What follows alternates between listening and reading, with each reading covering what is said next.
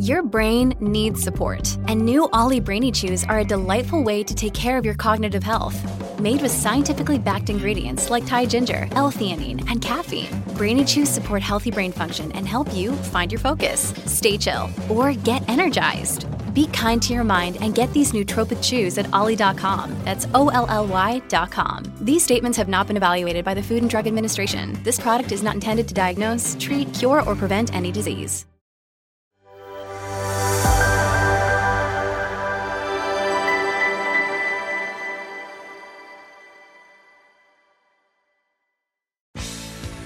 Alan Jones, Australia's leading voice.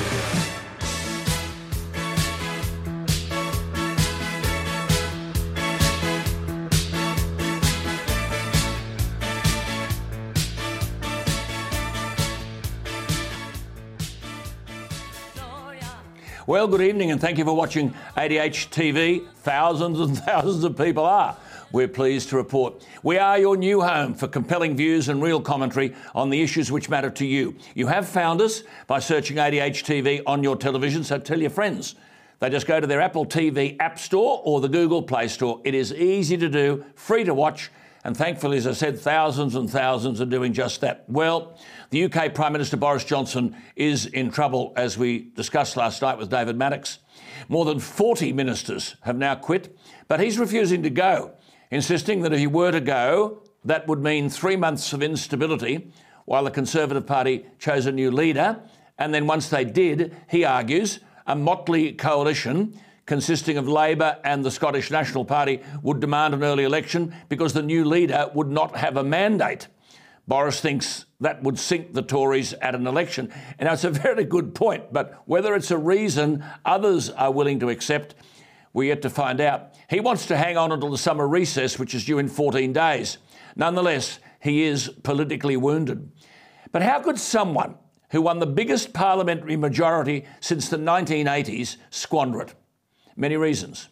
And these are reasons I raise with my guests constantly because they apply to our politics here in Australia. That is, when a political leader stands up to woke left-wing nonsense, like Boris initially did in his premiership, the public rewards you. When you deliver what the people want, that is Brexit, the greatest democratic exercise in Britain's history, which was frustrated at every turn by elitist politicians who wanted to ignore the public's will, you are rewarded. When you talk about wanting to economically level up the country, that is, give those outside metropolitan areas their fair share of the economic pie, whether that be infrastructure or better facilities, you are rewarded. Well, unfortunately for Boris, he then became unstuck due to, in an earlier life, being an always outspoken libertarian, and then as Prime Minister, presided over the world's harshest and longest restrictions and lockdowns. And just when the public thought he was one of them, he fell victim to double standards. Parties in Downing Street while the rest of the country was locked away.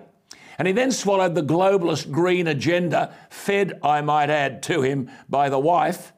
Endless talk about net zero, making him no better than Extinction Rebellion.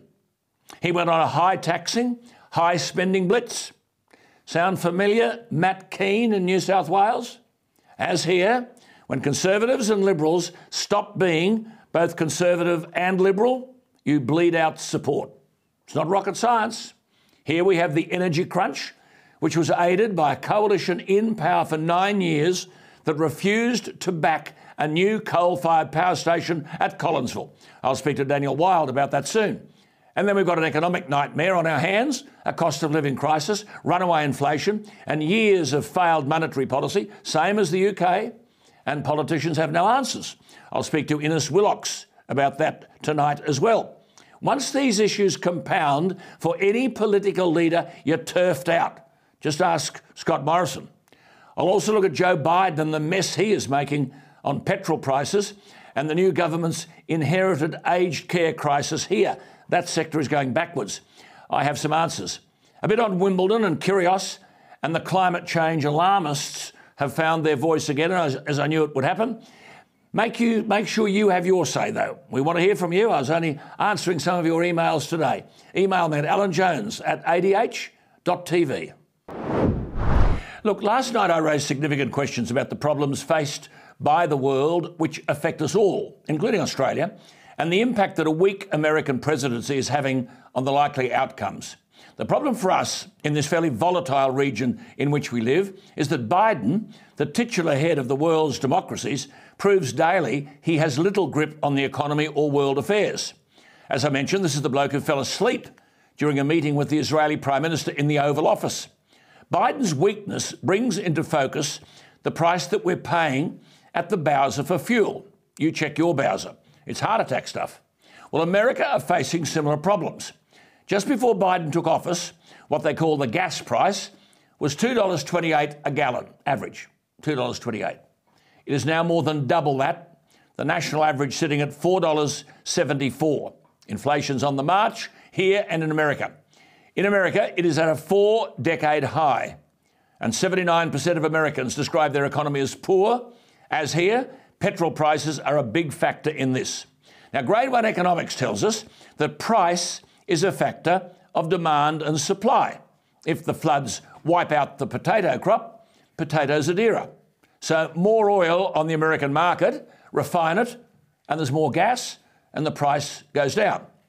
So President Biden announced on April 21, in response to the calamity about petrol prices, what he called the largest ever release of oil from the Strategic Petroleum Reserves. Fairly dangerous stuff. I have discussed this with Peggy. They are what the name suggests, reserves of oil if America were confronted by a crisis. The real crisis is of Biden's own making. When running for president in 2020, candidate Biden promised to stop new oil and gas drilling on all federal land and water. In a debate with the fellow Democrat Bernie Sanders, Biden said, quote, "No more drilling on federal lands, no more drilling, including offshore, no ability for the oil industry to continue to drill, period." This is an administration that can't remember today what they said yesterday. At the end of June just gone, at a NATO summit in Madrid, Biden said Americans would have to put up with high gas prices for, quote, "as long as it takes due to Russia's invasion of Ukraine," unquote. But 3 days later in New Orleans, the Vice President, Kamala Harris, said that lowering the price of gas was, quote unquote, probably the Biden administration's top priority. This has led President Biden in recent weeks to attack the oil companies, saying they only care about profits and not the well-being of the average consumer. Only this week, President Biden tweeted that, quote, "companies running gas stations," unquote, should, quote, "bring down the price that you're charging at the pump. My message to the companies running gas stations and setting prices at the pump is simple. This is the time of war and global peril," unquote. Well, not only does President Biden not know that the oil price is set on the world market and subject to dynamics that are not under the control of US oil giants, but also his comments brought out of the woodwork the Amazon founder, Jeff Bezos, who argued that Biden's words displayed an apparent ignorance of America's free market economy, where demand and supply dictate the price of goods. This was an own goal, of course, for the Chinese, whose state media reporter, a communist mouthpiece, said, quote, "Now the US president finally realises that capitalism is all about exploitation. He didn't believe this before," unquote. Well, back to the perfectly sensible comment by the Amazon founder that supply and demand dictate the price of goods. Just forget for a moment draining the Strategic Petroleum Reserve to now the lowest level since 1986. The petrol price continues to climb, more than double what it was before Biden took office. For a fifth of America, the price is above $5 a gallon. So, what happened to these reserves, which Biden released? In June, more than 5 million barrels were exported to Europe and Asia. 470,000 barrels of crude were shipped from Texas to Italy. And cargoes of American oil, strategic reserves, were sent to the Netherlands, India, and more will leave Louisiana in July. In other words, Biden has shipped 5 million barrels from the United States Strategic Oil Reserve abroad after claiming that releasing them would help ease the pain of Americans at the pump. Remember what I said? This is a leader of the free world who doesn't know today what he said yesterday. When the announcement of releasing the oil barrels was made in April, he said this, quote, These releases will put more than 1 million barrels per day on the market over the next 6 months and will help address supply disruptions caused by Putin's further invasion of Ukraine and the price hike that Americans are facing at the pump, unquote. Would Americans have believed the increase in supply was destined to domestic refineries in order to lower US petrol prices? Well, now he's been caught out and he's telling the oil companies to bring down the price that they're charging at the pump. Biden keeps trying to blame Putin, calling inflation Putin's price hike. But the New York Republican Congressman Andrew Carbarino has dished it up to Biden saying, quote, in November 2020, a barrel of oil was $43. A month before Putin invaded Ukraine, it was $87. He summed it up simply. Biden's excuses are a joke, unquote. Sadly, not as big a joke as the man pretending to lead the free world. Well, look, as you know, Australia is facing unconscionable levels of debt. There are 4 ways you can address the problem. The first seems to be the most common. Forget about it. Does debt matter? The second is you can raise taxes, but we're already taxed to the eyeballs. And it's not just the income tax and company tax. The Bowser is a tax office. Packet of cigarettes taxed. Pint of beer taxed. GST. Ridiculously employ someone and you're taxed. One of the issues that has brought Boris Johnson unstuck is that the electorate thought he was a genuine Conservative, but he's presiding over the highest taxing British government in years. So that's the tax. Then you can cut expenditure. No government seems to have a stomach for that. Instead, they build what's called structural deficits. They are costs that you can't escape down the track. The Liberal government in New South Wales, as I told you recently, increased spending in 1 year in its budget by 26.5%. When we're being told that spending is one of the architects of inflation, a lot of money chasing not a lot of goods. And then there is productivity. How on earth do you achieve productivity, as I've said over and over again, when employers in every field of employment can't find workers? Tony Burke, a pretty sensible sort of fellow, is the Employment and Workplace Relations Minister. But even he has said the new government is determined to turn around the, quote, wage stagflation of the past 10 years. That has frightened the tripe out of many employers. Already, the lowest paid workers have received an increase of 5.2%. What happens if this leads to agitation in the workplace for across-the-board wage increases? Let's face it, with massive labour shortages, the employee most probably has never been in such a powerful bargaining position. There are 500,000 jobs out there that can't be filled. Also, 500,000 Australians unemployed. Has the work ethic become a major casualty of the pandemic? Well, Ines Willox is the Chief Executive of the National Employer Association, a very good one, if I might add, and very plugged in, the AI Group. How do we get out of this mess? He joins us. Ines, thank you for your time. How bad is the problem? Productivity. Well, productivity, Alan, has been flatlining now for well over a decade, and it's not getting any better. In fact, it's been the last government, before the last election, one of their last acts was to get the Productivity Commission to start a review into how to pick up productivity.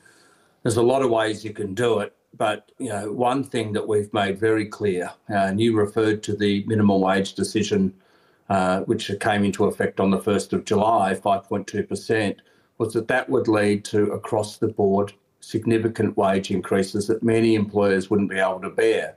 And they especially can't bear it when there's no productivity offset to go with the wage increase. So what are we seeing now, Alan? We're seeing unions make wage claims of up to 12% in the case of Qantas's engineers.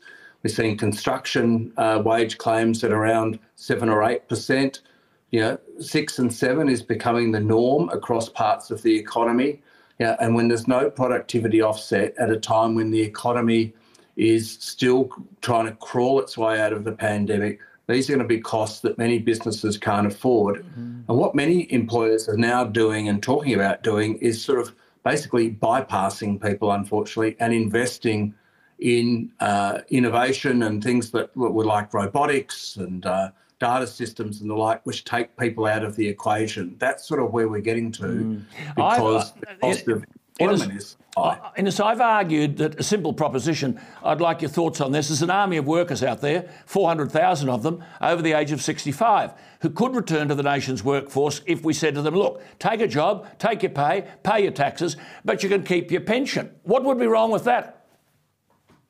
Absolutely nothing, Alan, absolutely nothing. And it's something we've been arguing with and we've put forward as well to governments. At the moment, the pension is a huge inhibitor, a huge barrier to people getting or staying in the workforce. Yeah. And we are crying out for skilled workers. It doesn't matter what their age are. And reliable workers. Yeah. Nobody's Committed. suggesting a 70-year-old should be Yes, running a jackhammer on a building site. But there are so many other jobs that they could fill. And at the moment, they're just not allowed to, or they're disincentivised from it. And it's so simple, I have to tell you. What about the visa mess? Now, as I've been saying, the SC 482 temporary visa is for someone who's skilled, whom an employer could bring in if there isn't an appropriate Australian worker. But that can take up to 15 months to process. Why can't we bring pensioners into the workforce and cut the ridiculous delays in visa applications, and productivity would grow? So the big issue around visas is two things. One is delay, it's time, takes a lot of time, and the other is cost. It's costing businesses up to $20,000 per person they're bringing into the country under that 482 visa. So I was hearing from a member this morning, Alan, just had spent $80,000 to bring in a welder from South Africa because had to bring in the rest of the family and the like. That's just impossible for a lot of businesses to do. So it's time and cost issues. So there's three ways we can help resolve this in the short term. Migration, which you just touched on. So we'll have a look at that and structure that. Getting the mature workers back into the workforce and improving childcare to get more women in particular into the workforce. They're the three steps you can take. And at a time when we have those 500,000 unfilled jobs, businesses screaming out for labour, a lot of businesses giving up on trying to find labour, we've got to start to pull those levers to get the economy moving. It's like and a lot of people... It doesn't take a review. It doesn't take 6 months. They need to talk to people like you. They're talking to bureaucrats and they've got it wrong. They've put us in the mess we're in. Why don't we create in us a new essential skills visa and let them in if they have the essential skills? Well, it's a good point. It's a good question. We've been talking with the Immigration Department around a manufacturing visa, just thinking more broadly. One of the biggest problems is that the system is still working on outdated things called ANZIC codes. I won't bore your viewers with what they are, but they sort of are very limiting in what employers can do. And skills and workers now cross over different occupations. They do a lot of different things at once, and our system just hasn't caught up with that. So we have said you've got to review this system to allow the workers we want to get into the country. What are the biggest two in-demand jobs at the moment? Chefs, cooks and truck drivers, would you believe? That's what businesses are wanting at the moment. It's the basic things. Innes, notwithstanding, let's turn the coin over now, the significant rise in inflation, is the worker to whom we're both speaking now going to be asked to accept wage increases that are less than inflation? How do you adequately reward the wage earner without having an adverse effect on the performance and competitiveness of the national economy? It's a really good question, Alan. So up until March, the average wage increase in the private sector at that time was 2.6%. That tells you about where businesses were coping. And unions were talking to us around putting forward wage claims of 3% or so. Since that minimum wage case came down, as I said, now the claims have gone through the roof, 6, 7, 8%, up to 12, as I mentioned. That's impossible for a lot of businesses. Some will just have to roll over and then pass the cost on. But for a lot of businesses, they just won't be able to do that. So there are going to be negotiations and there are going to have to be other ways to try to attract and retain labour. See, the psychology of this, the psychology is critical, isn't it? I mean, if the psychology becomes entrenched that any increase in wages must start with a 5 And that, of course, is what happened in the 70s. We're in trouble. I mean, we've had, as you said, strikes already in Australia of workers seeking wage increases, in particular, I guess, nurses who've borne a tremendous burden during the pandemic. Where is the structure in place? I mean, Bob Hawke and Bill Kelty way back then had that summit and they brought everyone together. Do we need a summit or are we wasting their time on these talk fests? I mean, there's got to be some discussion about this, hasn't there? There has to be, and the government is going to try to bring employers, employees and a few others and government together in September and October to discuss these issues. 2 days probably. It won't solve all of the problems, but at least we'll start to talk about them and at least recognise that there are these structural problems within the economy. If we get into this endless chase of wages chasing inflation, it just leads to more interest rates, more inflation, bigger wage claims. We've been to this dance before, Alan, and we know it ends badly. Yes. So we've got to try to break the cycle very early, and that's what we've got to do. We just must do it for our own economic well-being. To my viewers, let me just say to my viewers, this man knows this scene backwards. So let me ask you this question. Is there a figure in your head, Innes, say 3.5% has been talked about, in wages growth that would be sustainable? Well, 3.5 is around about where we could make it work. So we put forward a claim to the minimum wage, which took into account the 0.5% superannuation, the pension costs that employers have to pay, other government supports. That took it to about 4.3% if you add all of that together, including the 0.5. So somewhere in the threes, 3.5 to high threes is about where it could sustainably end up at the moment. The problem is once you lock that in, and the Reserve Bank will work desperately hard to get inflation back to 2 to 3%, you are still stuck with paying those wages if you're an employer. And that's the big concern that we have, that they are costs that can't be moved on. Yes, indeed. And that's why those wage increases of 6, 7, 8% are just not sustainable in the long run. So just before you go, do you anticipate right now as we speak oversized pay claims becoming entrenched in future negotiations, which would fuel a wage-driven massive inflationary spiral? How then do you best address that? Well, Alan, we've always run a bit behind the Northern Hemisphere in everything really to do with COVID and COVID reaction when it comes to the economy and how the economy is running. Inflation came out first in America, for instance, and Europe, and then it emerged here. It was coming for a long time. In the UK, you are seeing strikes now for 11% wage claims. Yes. I fear that's what we're going to have in the months to come unless we can break the cycle and change the psychology. And that's really what our task is. Absolutely. We were working in a low inflation environment for a long time. We're now in a high inflation environment. It's like some in the union movement have got collective amnesia and forget COVID ever happened. And it had a huge impact on business that is still recovering. We can never forget that. Our cities are sort of empty shells. We don't, if we were to really put pressure on businesses, you'll see a lot of them fold. Good on you. Innes, one of the weaknesses, which is so good to talk to you, and we must talk often because we know that you know what you're talking about. One of the weaknesses, of course, there is no debate about these things in the country, and the virtue of the discussion we've just had, I hope, is that it becomes very educative and people can understand the issues from both sides. So I really welcome your being with us tonight, and I hope we can talk again soon. Hope so. Thanks, Alan. There you are. That's Innes Willox, one of the most formidable thinkers on this issue of wages and employment. It's a massive, massive issue. Otherwise, we go downhill very, very quickly. Innes Willox, thank you for your time. Look, just before we go any further, this is a little indulgence each night, isn't it? The most historic and prestigious tennis championship in the world has always been, since 1877, the Wimbledon Championship. It was the world's first official lawn tennis tournament. The All England Croquet and Lawn Tennis Club, as it's called, situated in the heart of Wimbledon, is 11 kilometres from London. Back in 1877, the club decided to organise a tennis tournament to pay for the repair of its pony roller. There it is, pony, which is a rolling pin-like apparatus, as you can see, which was originally horse-drawn to maintain the lawns of the club. They had no tennis courts at the time. Obviously, when they built a tennis court, it was then pulled by a team of groundsmen and was used for over 60 years. Keep the picture there because it was retired in 1986. though you can still see it outside the entrance to the Wimbledon Lawn Tennis Museum.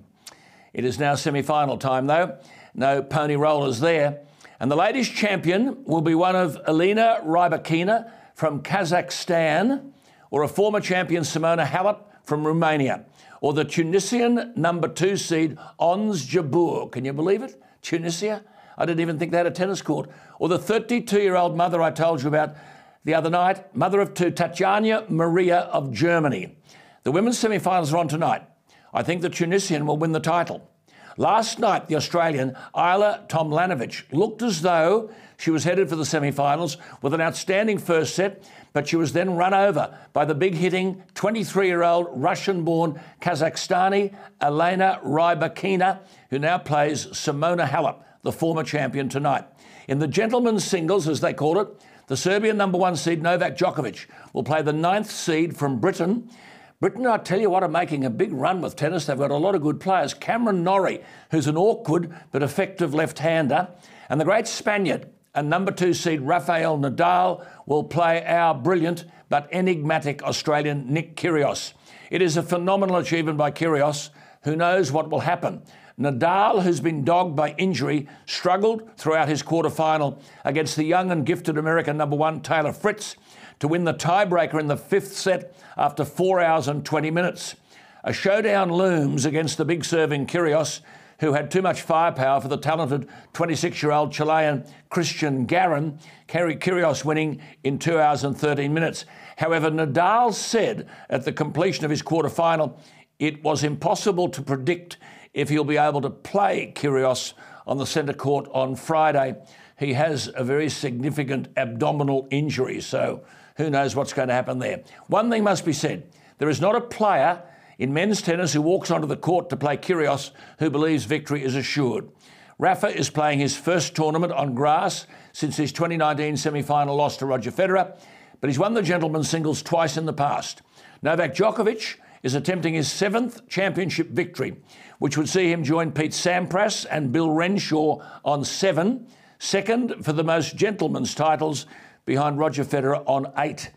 In women, the ladies, the great Martina Navratilova has won 9 and Serena Williams 7. Well, now, in relation to the floods, I warned that the climate change alarmists can't help themselves. But as I warned, they're out in force, linking the floods to climate change. And Anthony Albanese climbed onto the wagon, quote, "Science has told us that if we continue to not take action globally on climate change, then these events, extreme weather events, will be more often and more intense," unquote. Well, Albo, you can't have it both ways. Didn't the darling of climate change, the 2007 Australian of the Year, Tim Flannery, say that because of climate change, the Sydney dams would be dry in as little as 2 years? You get the drift? Flannery said the science told him that the water problem would be so severe for Adelaide as a result of global warming, or they call it climate change now, that Adelaide could run out of water by 2009. But now Anthony Albanese, must be a different science, says the science tells us that these floods and bushfires will occur more often and be more intense. He went further than that. Inaction on climate change has brought about the flooding catastrophe. But Flannery told us inaction on climate change would mean the dams would never fill again. I think we're entitled to be confused. I'm not Nostradamus, but I'll tell you something. It is all this alarmism that has led to the irrational determination to legislate to cut emissions by 43% by 2030. The Teals want 60% and the Greens want 100%. The new government, is rushing headlong into real consequences. My continuing prediction is simple. Available, reliable and affordable energy will not be provided by renewable energy, not by 2030 and not by 2050. But how much are we all going to have to pay to find that out?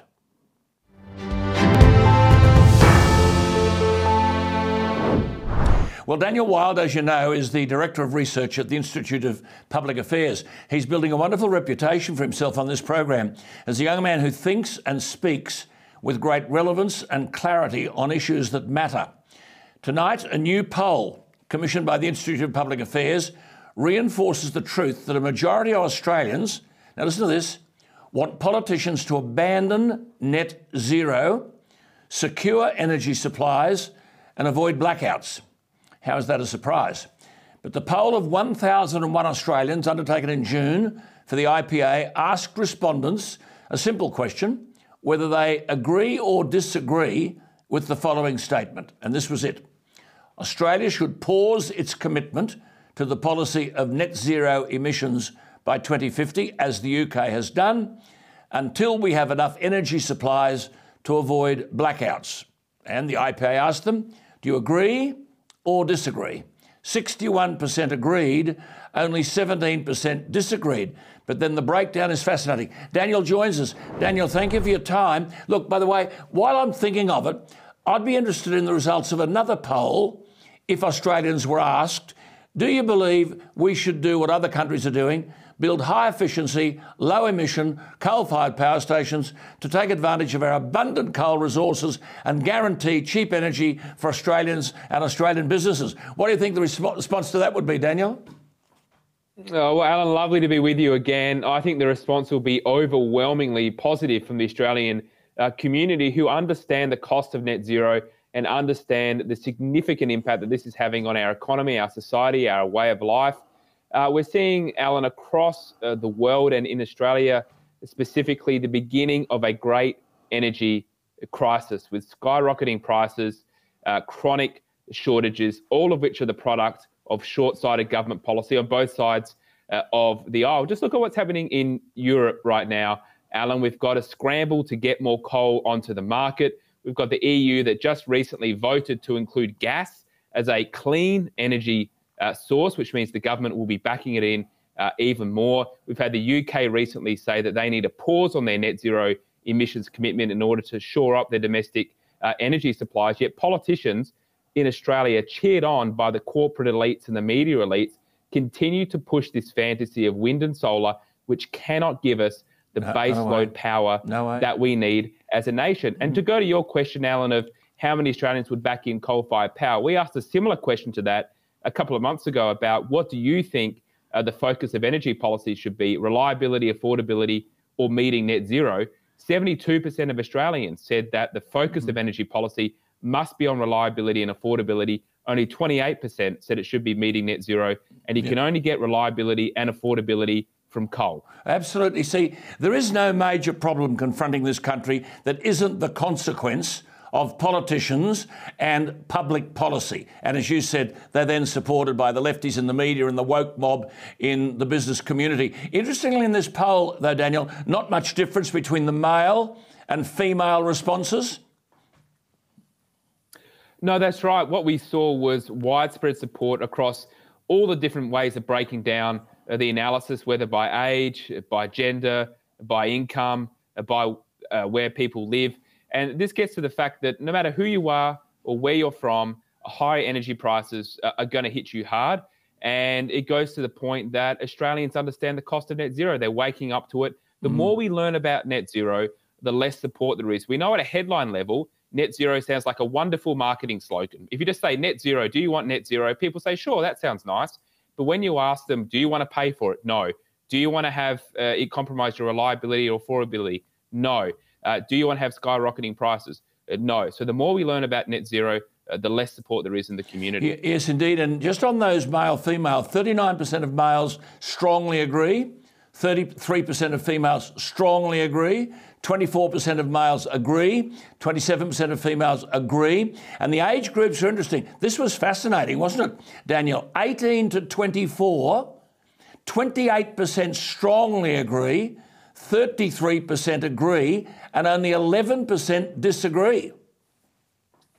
Well, that's right, Alan. It's really a significant point that you make because, to be honest, it gives me hope. We know that there's so much indoctrination that goes on in our schools with the woke national curriculum that is teaching Australians to be ashamed of themselves, of their country. It's teaching them this climate ideology rather than teaching them how to think. It's training them to be activists and protesters. Yet over 60% of young Australians who have come out of schools, many of whom would currently be in university, over 60% of them say they don't want net zero. That's it. Now, that's despite the propaganda. almost complete consensus of the propaganda And despite the almost complete consensus of the political class telling them one thing, they're able to see through it. And that should give us hope for the future that young Australians can see through what they're being told by their teachers and the media. 18 to 24-year-olds, 61% totally agree. Now, if we go to the 25 to 54-year-olds, 38% strongly agree, 26% agree, and only 7% disagree. So 64% of 25 to 54-year-olds agree and only 13% disagree. I mean, it was interesting, though, wasn't it, Daniel? Amongst the 55 and over, the disagreement figure of 25% was nearly double the percentage who disagree in the 18 to 24 and 25 to 54 age group. Look, it was slightly elevated there, but even if you look at the agree versus disagree breakdown, there's still overwhelming support among those over the age of 54 behind pausing net zero. So again, this is across every single age group. And I think that's really important because no matter what stage of life you're in, whether you're at school, coming out of uni, starting your first job, if you're in that middle age bracket, you've probably got families, kids and a mortgage. If you're at that older age bracket, you're probably heading towards retirement. So you're concerned about how much money you're going to have to live off. And the cost of living, of course, is a big issue for pensioners. It affects you at every stage of life. So the important point here is that from the perspective of the opposition, this is a clear winner. You know, almost every single Australian across every single category that you can break down, their demographic, socioeconomic markers, they're being very clear. Focus on reliability and affordability, get more coal onto the market, and don't worry about this inner city teal green nonsense because that is just a distraction from the real issues. Absolutely. Now, the state figures, just for the benefit of our viewers, no difference. In the ACT, 85% totally agree. New South Wales, 63. Northern Territory was interesting, 50. Queensland, 66. South Australia, 53. Tasmania, 60%. Victoria, 60%. WA, 53%. And amongst those on incomes of $100,000 and over, 72% agree. On 45,000 to 100,000, 66% totally agree. And on less than 45,000, 56% agree. I mean, Daniel, I said earlier, all this Labor, Teals, Greens rhetoric about legislating for net zero emissions. I mean, Labor want 43% reductions by 2030. The Teals want 60. Bant wants 100%. They're going to run into a reality wall, aren't they? Well, they are, Alan, and we're already starting to run into that wall. I mean, it was on the first day of winter that the Australian Energy Market Operator, which is the chief government body in charge of the energy system, said we're going to have to start rationing our gas supplies. Not long thereafter, families across Australia were told to turn off your heaters in the middle of winter. We've had aluminium smelters told to curtail their operations in order to not put too much pressure on the grid. We've got skyrocketing energy prices, both for businesses and families. And this is just the beginning. You cannot operate a 21st century society and economy like Australia's with an advanced manufacturing base without having reliable and affordable energy supply. And again, I come back to this important point. Europe is the tip of the spear for this. They are learning what happens when you outsource your energy sovereignty to a hostile foreign nation. And as I say, they are scrambling to get more coal, scrambling to get more gas onto their local market. Now, in Australia, we are blessed as a nation to have thousands of years worth of coal, gas and oil and uranium right beneath our feet. And as you rightly identify, it's got nothing to do with our nation or our people. It's short-sighted political leaders that continue to push renewables onto the market that cannot get the job done. Now, not only is this a risk to our economy, it's a serious national security risk. Yes, it is. As you know, 80% of the content, the minerals of solar construction and wind construction, they come from China. So effectively, we're outsourcing our energy system to China as a result of net zero. And you can't have national security without economic security. I mean, here they were before the election saying we're going to reduce power bills. The power bills continue to skyrocket. Daniel, where is the business case that is in the public place to be debated and to be argued about the cost to the nation of net zero? None. Well, it's an important point, Alan. You're right, none. There's no debate. Don't forget, Scott Morrison went to Glasgow last year and signed up to Labor's policy of net zero by 2050. And there was no debate in the political sphere or in the media sphere or in the corporate sphere about the costs and benefits of the policy of net zero. He simply went to Glasgow and sold out the workers of Gladstone. He said, we're going to do net zero, which, by the way, was the policy they had opposed at the 2019 election. Now, this gets to a much bigger issue, is that on so many of the big topics facing our nation's future, whether it's to do with the policy of net zero, whether it's to do with the Indigenous voice to Parliament, whether it was lockdowns or mandates and the response to COVID, we have not had any serious debate because the accepted contours of debate are being shrunk. You know, if you speak out on these issues, you're cancelled. You have your career cancelled. They go after you. They call you a climate denier. And so what we're seeing is a shrinking of the acceptable parameters of debate. As we've just discussed, an overwhelming majority of Australians do not want net zero, but that view is not reflected in any of the major institutions of our society. And that is a real risk and a real problem to our democracy because we have so many people in this country who are without a voice. That's it. I'll get a voice here, though, I can tell you, every week as we talk to you. Outstanding presentation, Daniel. Lovely to talk to you. Very important. I will be looking later on in the program at a very simple point, and that is when Flannery became the Australian of the Year in 2007, it was because he'd frightened the hell out of everybody saying, it'll never rain again because of climate change. Now the Prime Minister of Australia is saying we're going to have more floods because of climate change. I'm not sure which science book they're reading from, actually. Daniel, talk to you next week. Wonderful stuff. Pleasure. Thank you, Alan. There he is, Daniel Wild, who's the Director of Research at the Institute of Public Affairs. Look, I didn't raise this when I spoke to Ines Willox about wage increases, inflation and the crisis in employment. When employers can't find employees, I suppose we're entitled to be indignant that there are 548,000 unemployed Australians on welfare. But sadly, many of them are unemployable. There must be some sympathy for the incoming government. After all, Labor's only been in power 6 of the last 22 years. We not only have unconscionable levels of debt, but 500,000 Australians who are so badly educated, so badly trained, so lacking in discipline, lacking in commitment, drowning from an entitlement mentality, they're most probably unemployable. What is equally disturbing is that before entering government, Labor promised 53 reviews, roundtables and inquiries, 18 new public service officers, agencies and expert panels, none of which will ever be abolished, but they'll certainly spend money. Which brings me to ask again, where does the aged care workforce fit into all of this? What was once a crisis is now a calamity. Last year, the Committee for Economic Development of Australia, CEDA, warned that there was an aged care labour shortage of 17,000 just to meet basic standards of care. They are now warning that labour shortage is disturbingly doubled. This is not an easy crisis to solve.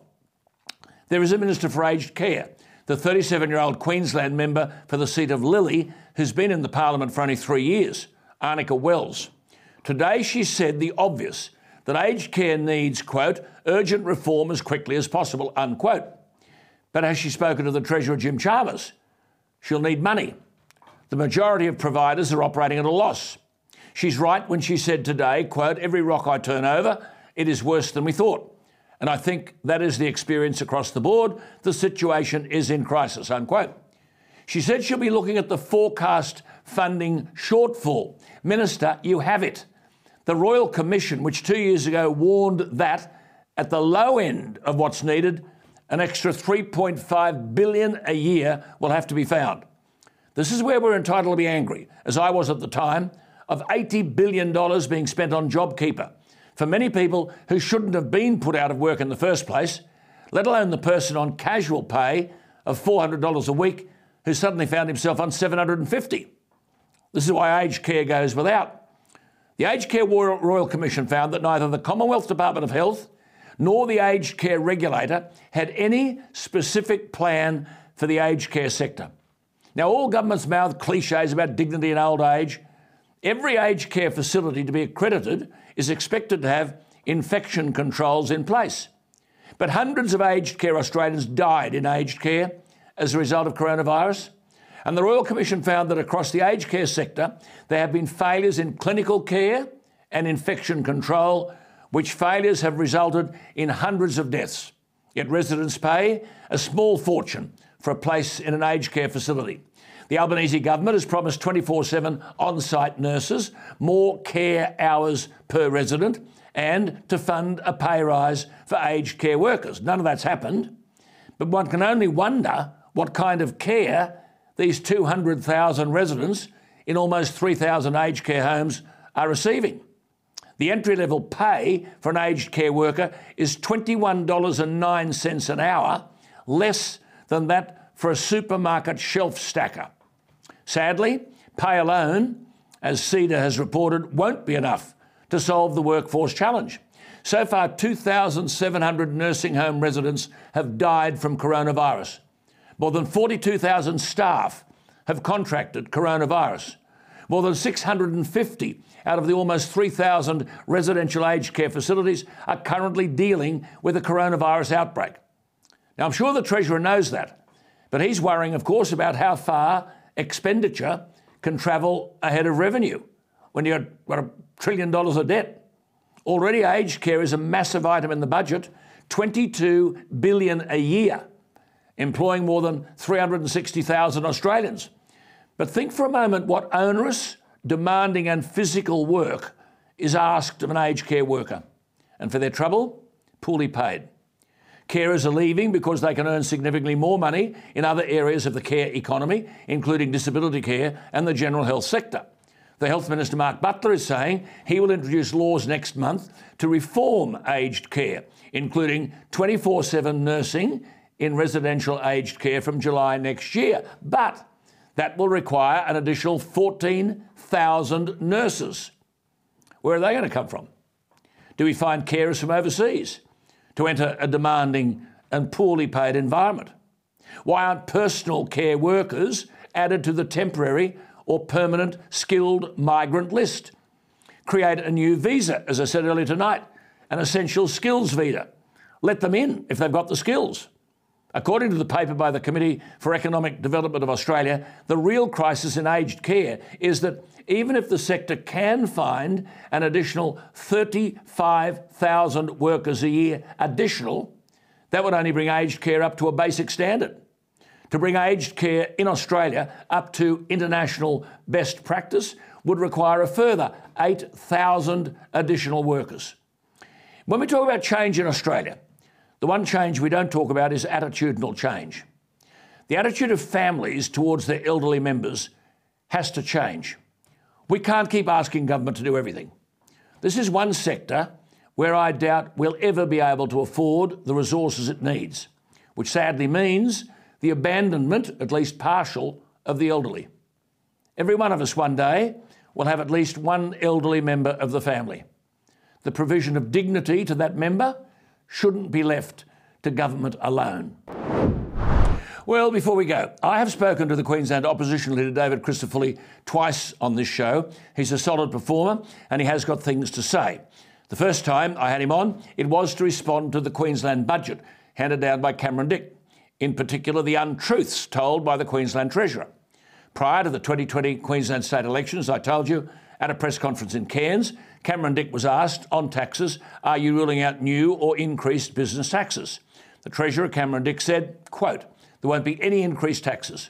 We have said that very clearly from the start, no new taxes from the Labor government if we are re-elected, unquote. Well, here we were 2 weeks ago with Treasurer Cameron Dick introducing a $1.2 billion hike in the rate of coal royalties, then an $80 million a year rise in gambling taxes, and then a mental health levy on big business, whether they're big businesses or not is questionable. Just on this hike in the rate of coal royalties, isn't it funny how, when it comes to public debate, politicians mouth their dislike of coal, but they're never afraid come budget time to have coal royalties pay for their extravagant spending. Remember, this is the same Palaszczuk government who flew out former US Vice President Al Gore, who has a carbon footprint the size of Godzilla, to Queensland and to lecture on Climate Week. It cost the Queensland taxpayer $320,000. Australians have got to wake up to this flimsy picking and choosing attitude by politicians when it comes to coal, because it is highly dishonest. You either want the lights on, keep electricity bills low, bolster jobs and economic activity for the regions, and collect your cut to build better roads, schools and hospitals, or you don't. They can't keep having it both ways, which is what people like Matt Canavan and Keith Pitt are saying. Now, I don't have much time for Ian Macfarlane. He is the Queensland Resources Council Chief Executive, but was formerly the federal member for Groom, a seat in Queensland based on Toowoomba. Macfarlane was a minister in the Howard and Abbott governments. He's obsessed with digging up things, dreams about it at night. He'd dig up your house if he thought there was a coal reserve underneath it. But he has a point when he says that the intervention by the Japanese ambassador to Australia, warning that the Queensland government has jeopardised new business opportunities due to the hike in coal royalties, is a warning worth hearing. In a speech to the University of Queensland, Shingo Yamagami warned some companies were already questioning, Japanese companies, questioning if Queensland would continue to be the, quote, safe and predictable place to invest in that they once knew. On Queensland's new royalty regime, Mr Yamagami said, quote, this will have a huge impact on mining companies' bottom line, including Japanese companies that have operated in Queensland for decades, unquote. As the Queensland Resources Council Chief Executive Macfarlane said of Mr Yamagami's comments, quote, I've never seen a comment like that from an ambassador about a government action. It's absolutely unprecedented. It highlights the offence the Cameron Dick comments about foreign companies has caused and also underlined the danger Queensland is in now, unquote. The Queensland Treasurer is really getting a name for himself, and it isn't for the right reasons. Coal pays the way. That's it from me for this week. Thank you for your company. Remember, we are the last bastion of common sense, but common sense isn't common. See you next Monday, right here on ADH TV. Have a good weekend. Good night.